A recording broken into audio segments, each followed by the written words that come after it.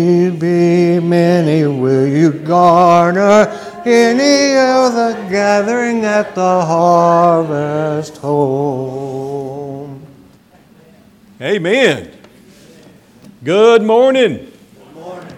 Let the church say amen again. Amen. All right, I believe y'all are alive and awake. And so is the Lord. And we're grateful to be able to worship together this morning at the Enterprise Boulevard. Last week, I think I mentioned that y'all were in Baton Rouge. Y'all remember that? I went back and listened to myself last week. That helps every once in a while. And I said, well, I told everybody we were in Baton Rouge instead of Lake Charles. When I travel so much and go so many places, half the time I don't know where I am. So y'all please forgive me if I hope you have for not mentioning the right place that I was in last Sunday morning. Well, it has been truly a blessing for me to be with you guys over the last 5 Sundays, including this Sunday. I've been associated as a partner with you in World Missions for about 3 years now, and I appreciate so very much the elders' decision to add us to your missionary budget, and you have been consistently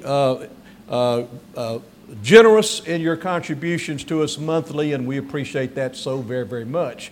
And that's been especially important this year because, number one, your investment has really paid off. This has been the largest number of baptisms in Guanajuato, Mexico in several years, just in the last 11 months. And we have a church that will become self-supporting this month. And the month of December, and then we will be adding a new missionary, planting a new church in a new city of about 100,000 people in January. So we're accelerating the work, but I've not been able to travel because of COVID, and so I've not been able to raise as much money as is needed. And so your contributions have come in this year especially to meet a great need, and we appreciate it so very much at the Lake Harbor Drive Church in Ridgeland. So on behalf of our elders, thank you, church. I'm here this morning to fill in the pulpit, and you're not having a local preacher at this time, but we'll be praying that God will send you a wonderful servant that will come here and spend many years with you, as I have done at Ridgeland. The longer a preacher stays at a place, the more effective he is. And after about 10 or 15 years, there's no skeletons in the closet. And if you have a marriage with a preacher like that, then it is a tremendous blessing. And I've been able to remain at the Lake Harbor Drive Church even after I retired as their preacher. And that has really been a very, very special blessing to me. Well, as your missionary, you would expect in the time that I would spend with you, I might bring a sermon on mission work.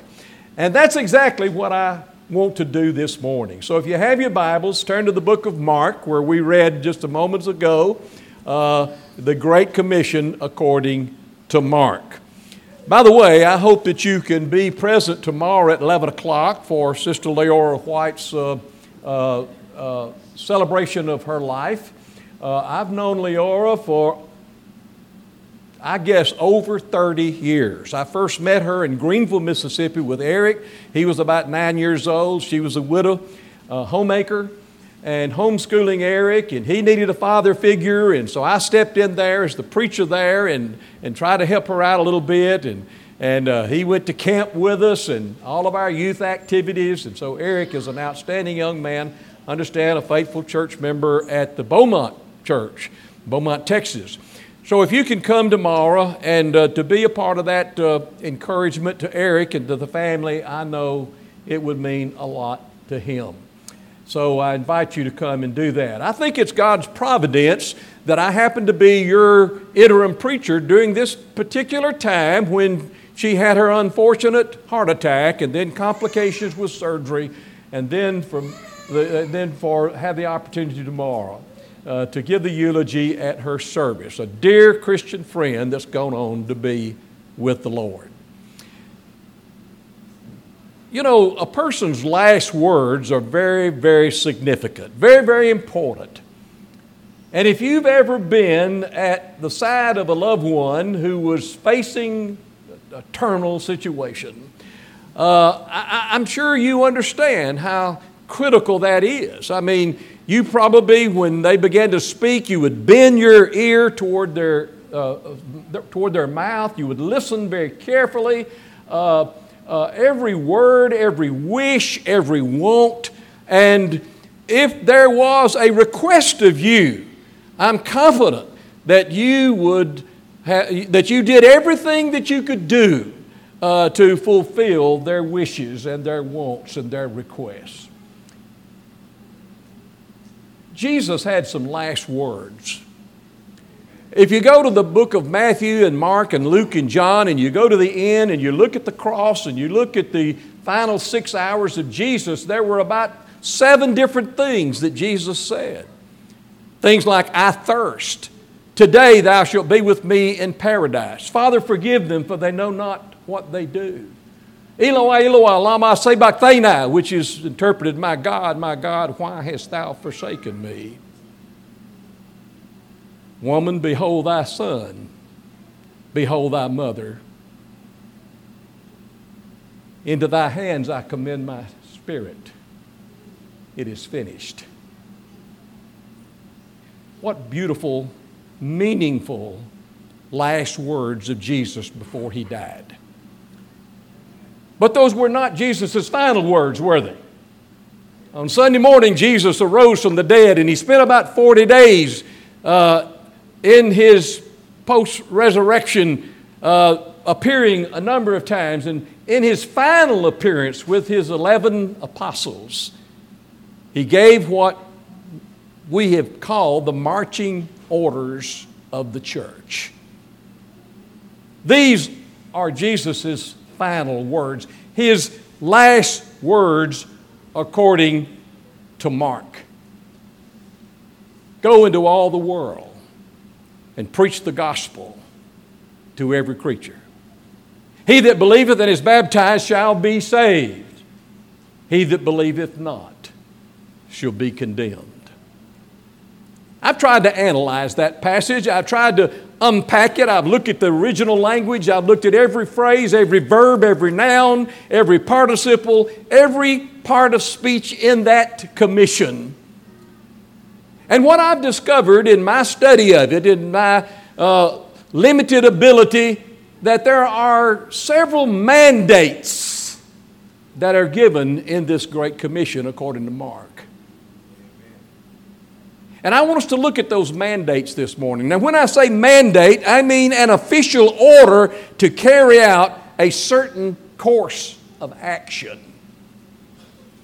Now, what gives those mandates power is what Jesus said according to Matthew's account of the Great Commission, when he said, all authority has been given unto me, both in heaven and on earth. Go ye therefore and teach all the nations. And so the resurrected Lord, about to ascend to heaven, has been given all authority. He's been given the right and the force of absolute power and authority in heaven and on earth. And it is that resurrected Lord, that authoritative Lord, that has given us the mandates of this Great Commission. Let's look at them together. First of all, the mandated performance. Go. Now that word go sounds like an action verb. In reality, it's not. It's a participle. It is actually a plural verb form in the past tense, and a better translation is having gone. And so when you have a participle linked together within the same context immediately with an action verb, and I'll mention that action verb in just a moment, that is in the imperative mood, then the participle carries the same force of the leading verb. And so there is a sense of necessity here. There is a great urgency involved when he says, go, having gone. And so Jesus is calling for a passion for missions in this mandate.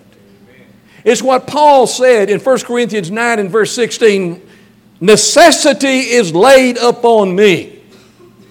Woe unto me if I preach not the gospel of Christ. I do not preach this sermon this morning to a church that is complacent about evangelism. I thank the Lord for the Enterprise Boulevard Church in Lake Charles. And if you're listening online this morning, you need to understand this. You need to know this. This is a missionary church. This is a church that cares about the souls locally in Lake Charles, cares about the souls of the state of Louisiana and throughout the world. And I don't say that this morning to be flattery about this church or to try to undergird the financial support that they give me and our work in Mexico. I say that because that is true. I thank you for your mandated, for Jesus' mandated performance that you are accomplishing together as a congregation. Today, Satan's kingdom of darkness is growing faster than the Savior's spiritual kingdom of light. And the reason for that is, in many cases, is because churches are not going. They've lost their sense of obligation. But the mandated performance is go. Amen. And we don't have any choice about that. That's not a suggestion. That's not an opinion. That's not an option. And I thank you, church, in this Thanksgiving season for responding positively to that mandated performance. And then there's the mandated people. He says, go ye. Go ye. In the immediate context, the people that are addressed, you go back to verse 14, is the 11 disciples, the 11 apostles. You know, Judas is gone and he's committed suicide. So there's 11 apostles.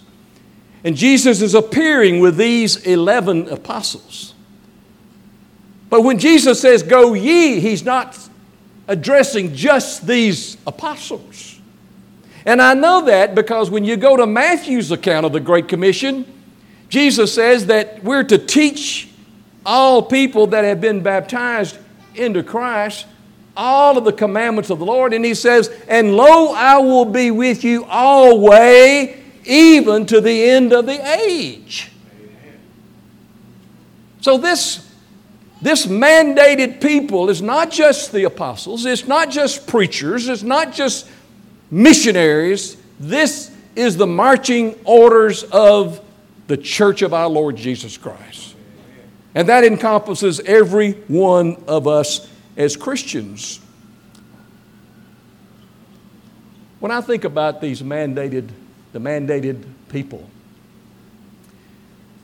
it struck me that this part of the Great Commission has both completeness and incompleteness.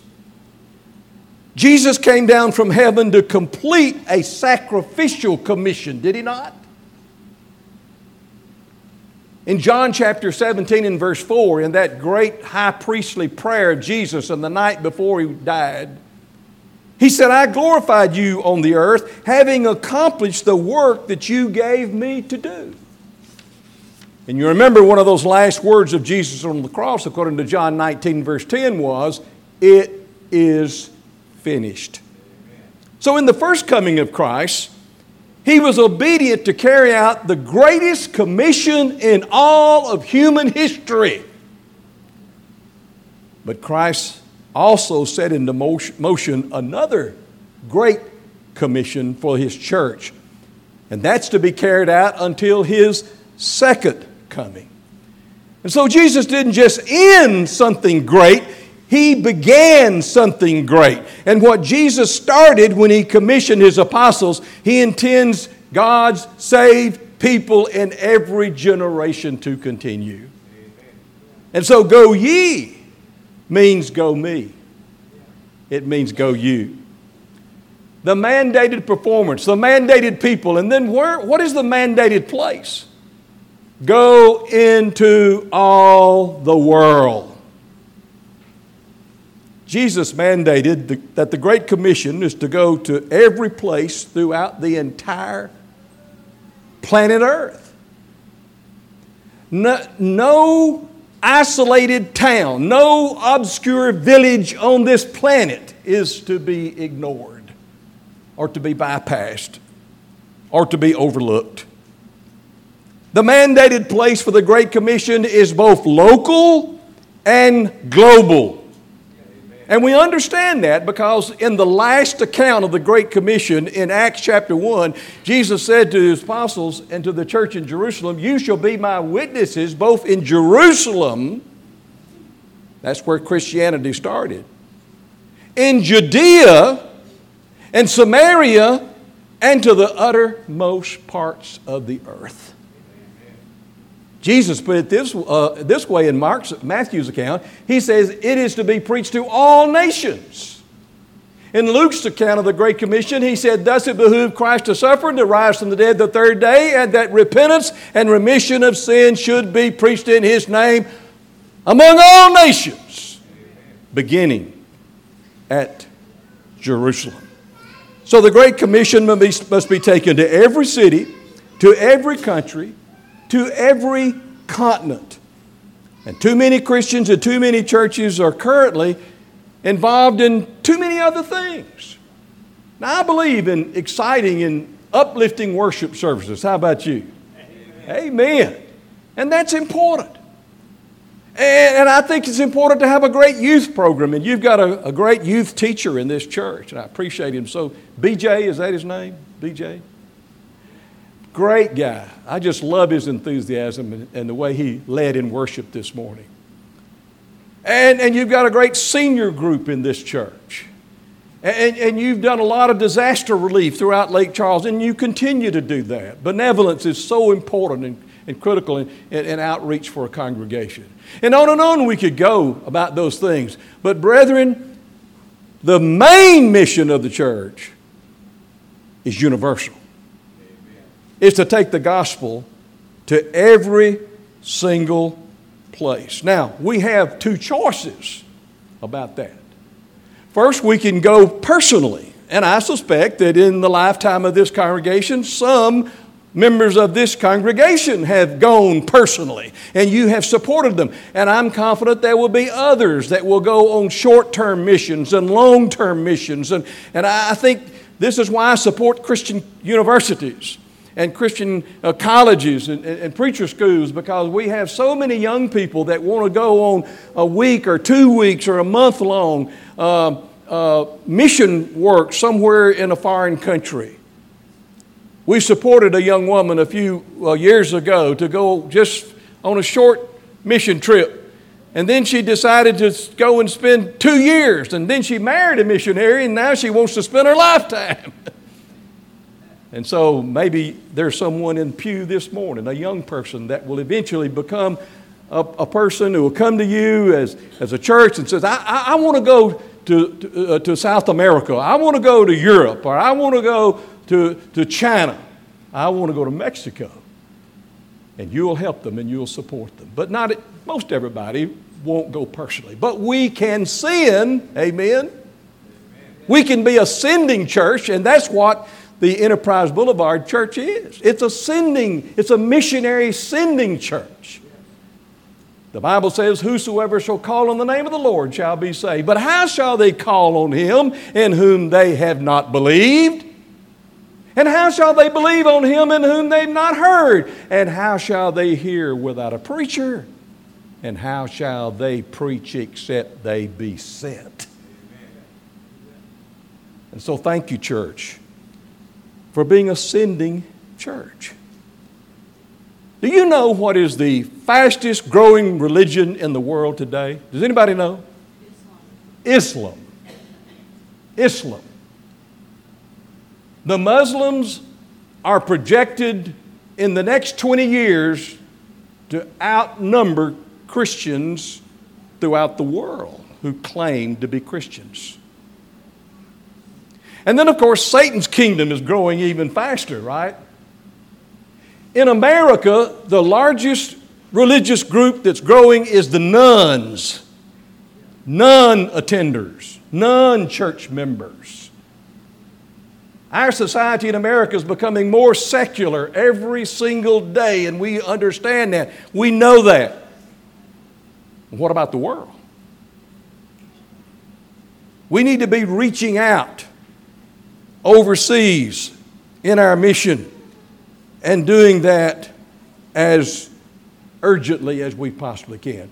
Do you know that there are 7.8 billion people in this world?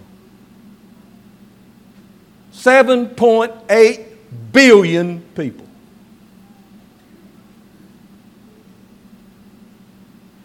It took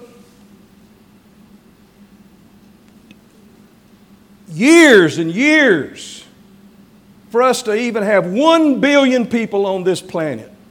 Someone projected 2 million years. It's only taken 200 years to go from 1 billion to 7.8 billion. So when you take into account secularism, atheism, the birth rate, and what about the death rate? People are dying about like this. 2 people every second. We've had a lot of people to die of COVID. A lot more people have died this year by suicide than by COVID. But throughout the world, when you consider the birth rate, when you consider the death rate, when you consider the growth of Satan's army and his forces and other religions in this world, the mandated place becomes so very important. And then there's the mandated proclamation. Of course, that's at the heart of this commission. Go preach the gospel to every creature throughout the world. Now we've come to that action verb, that leading verb. To herald, to proclaim. That's the controlling verb. It's in a present imperative tense. It means it is to be continuous without ceasing. The gospel is what? Good news. Amen? Amen. Too good to keep among ourselves. We must share it, regardless of people's age, race, gender, ethnicity, whatever the situation. We must preach the gospel. Paul said in 1 Corinthians chapter 15, "Moreover, brethren, I declare unto you the gospel, which ye have received and wherein ye stand, by which also I've delivered unto you, unless you have believed in vain. For I delivered unto you first of all, of first importance, that Christ died for our sins according to the Scriptures, and that He was raised from the dead according to the Scriptures." That is the essence of the gospel.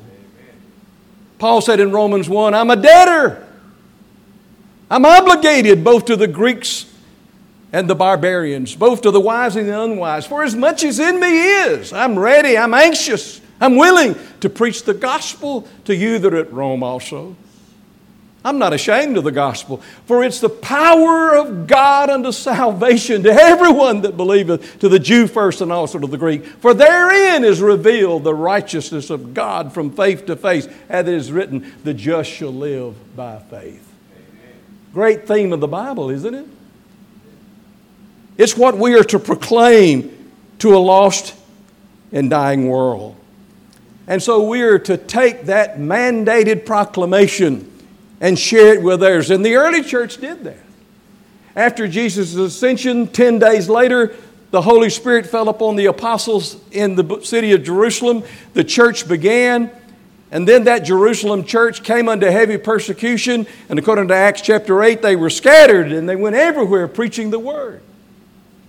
And then there was a great missionary church established at Antioch, and then they sent out Paul and Barnabas and Silas and other missionaries, and Peter went out as well, and they continue to spread the gospel all over the Roman Empire. And when Paul wrote the Colossian letter sometimes later, he said that it had gone in all the world and was bearing fruit and was growing.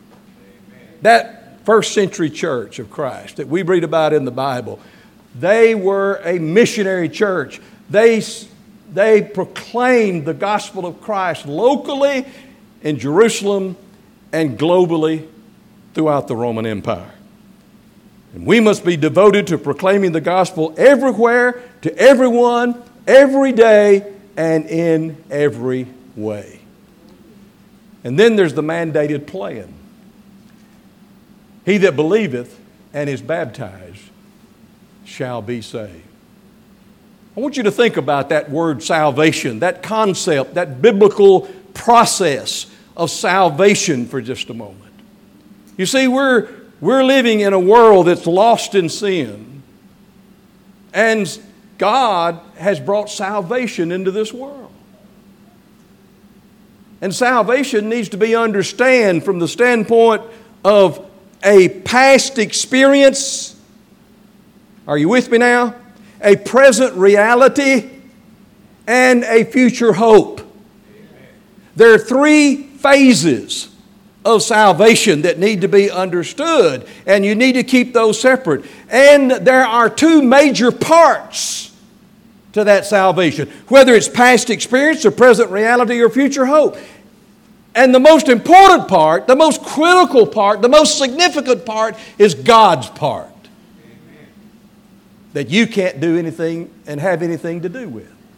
It's totally unconditional. You don't deserve it. You can't earn it. But then there's man's part.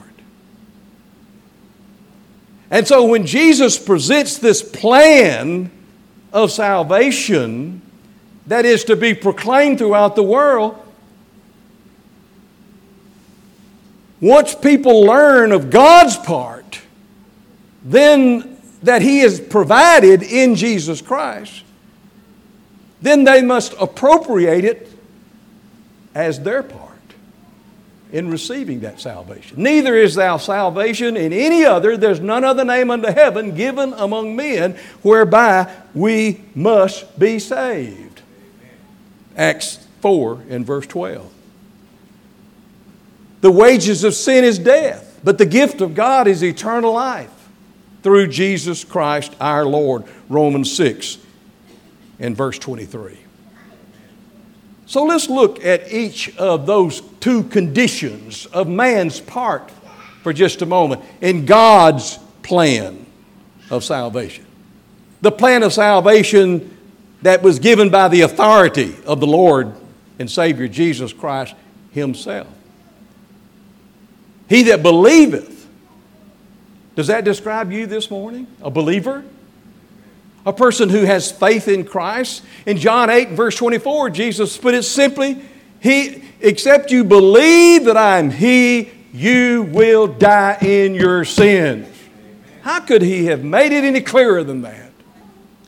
And friend, if you're not saved this morning, I'm trying to knock on your heart right now. Do you believe that Jesus Christ is the Son of God? Do you trust Him to be Savior and Lord?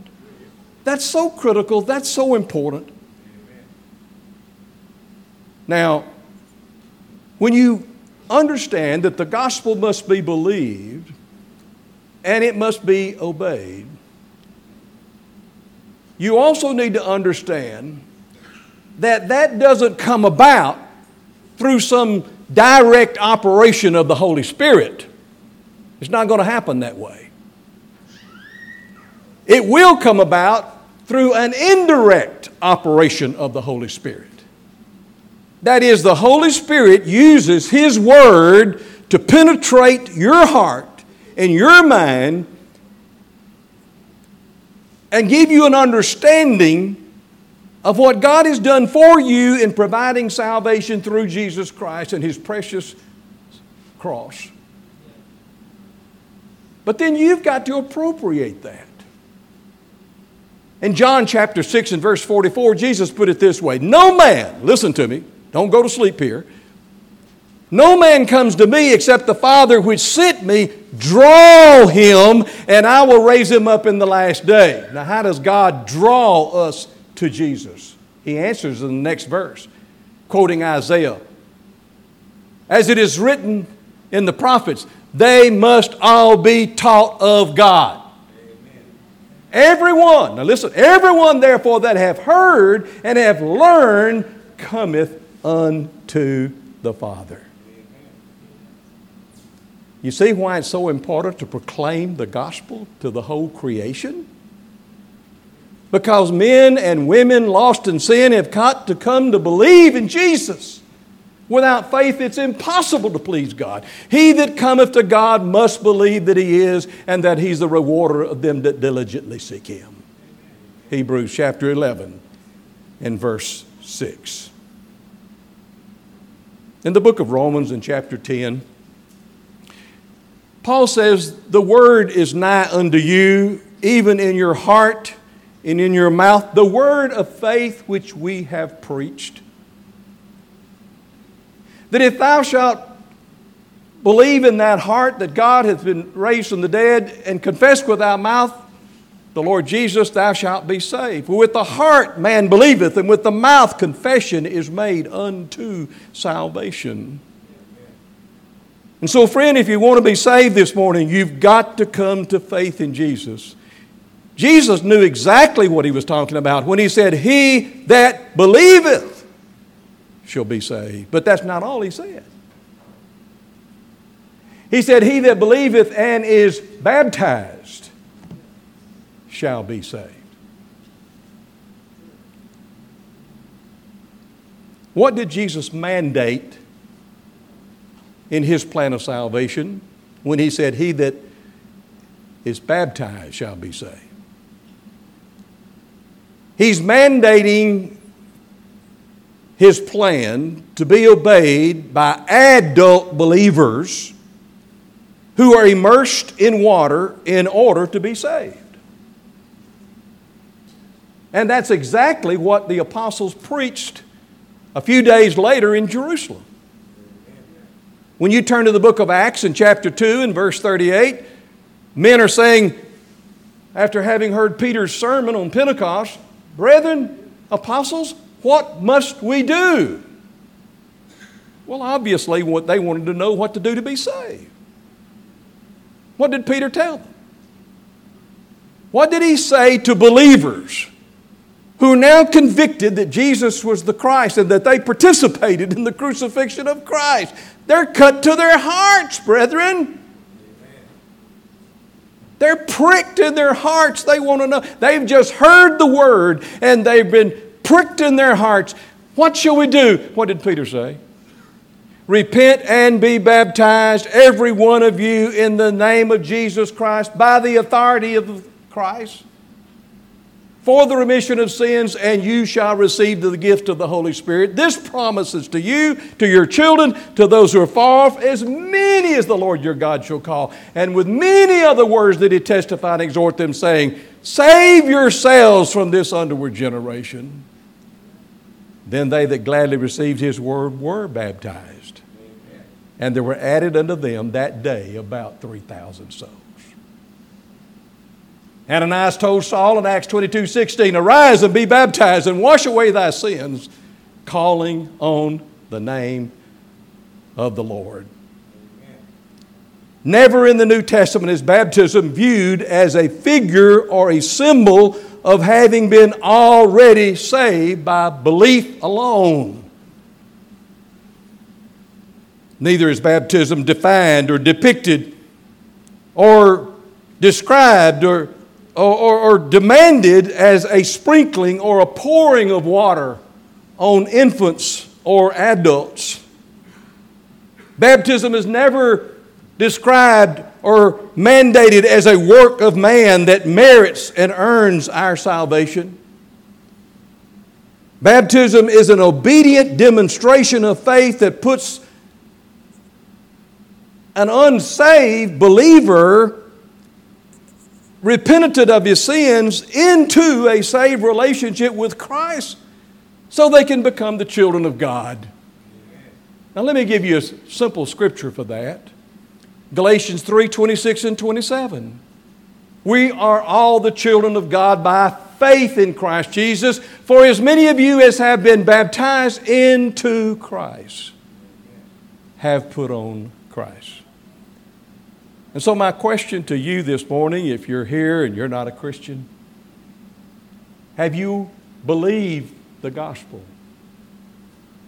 I suspect everybody here, I doubt if we have anybody here this morning that doesn't believe in Jesus Christ. I suspect there's very few people that are watching online this morning that doesn't believe that Jesus is the Son of God. But what about having obeyed Him in baptism? That's a part of God's plan for salvation as well. For man to obey. There are a lot of different plans of men. Here's one plan of man. He who is baptized as an infant and then believes can be saved. I say this as kindly as I can, but that's the plan of Catholicism.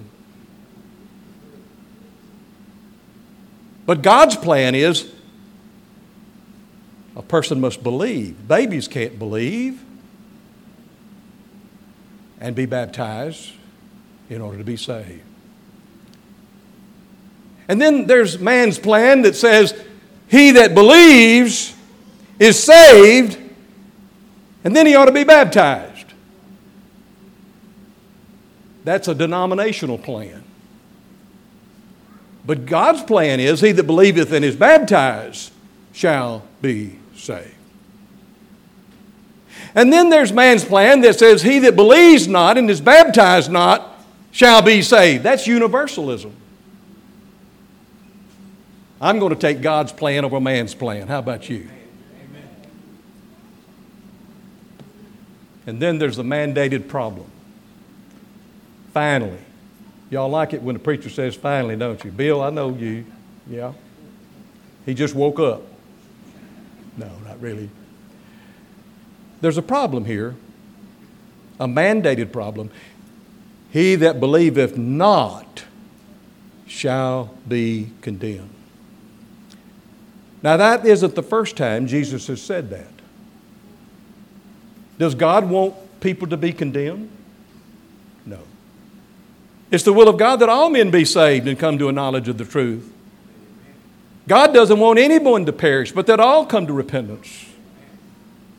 Why do you think He sent His Son into this world to begin with? He loves you. This church loves you. God loves you and wants you to be saved. He does not want you to be condemned. We all know that scripture from John 3 and verse 16. For God so loved the world that He gave His only begotten Son, that whosoever believeth in Him should not perish, but have everlasting life. Do you know the rest of it? For the Son of Man did not come into this world to condemn the world, but to save it. They that believe not are condemned already because they did not believe in the Son of God. This is condemnation. That light has come into the world and men love darkness rather than light because their deeds were evil. You know how John closes out that 3rd chapter? Whoever believes in the Son has eternal life. Whoever does not obey the Son does not see life, but the wrath of God remains on him. Why is the Great Commission so great? Because God wants every sinner in this world to be saved. He wants no one to be condemned. And that includes you. We're going to sing an invitation song, and we're going to encourage you to step out in the aisle this morning and become a Christian. Maybe you have other spiritual needs in your life, and whatever they are, I pray that you'll make that decision for Christ this morning. You say, John, why? What's the urgency? Why is it so? Why do I need to do it? Because the Bible says today is the day of salvation. Brethren, you do not have the promise of another day. You think Sister Leora White thought that we'd be conducting her funeral tomorrow? 3 weeks ago? No. You don't have the, boast not thyself of tomorrow. You know not what tomorrow may bring. Go to now, ye that say, today or tomorrow we're going to go into such a city. We're going to live there and buy and sell and get gain. For whereas you know not what shall be on the morrow. What is your life? It is a vapor that appeareth for a little time, and then it vanishes away.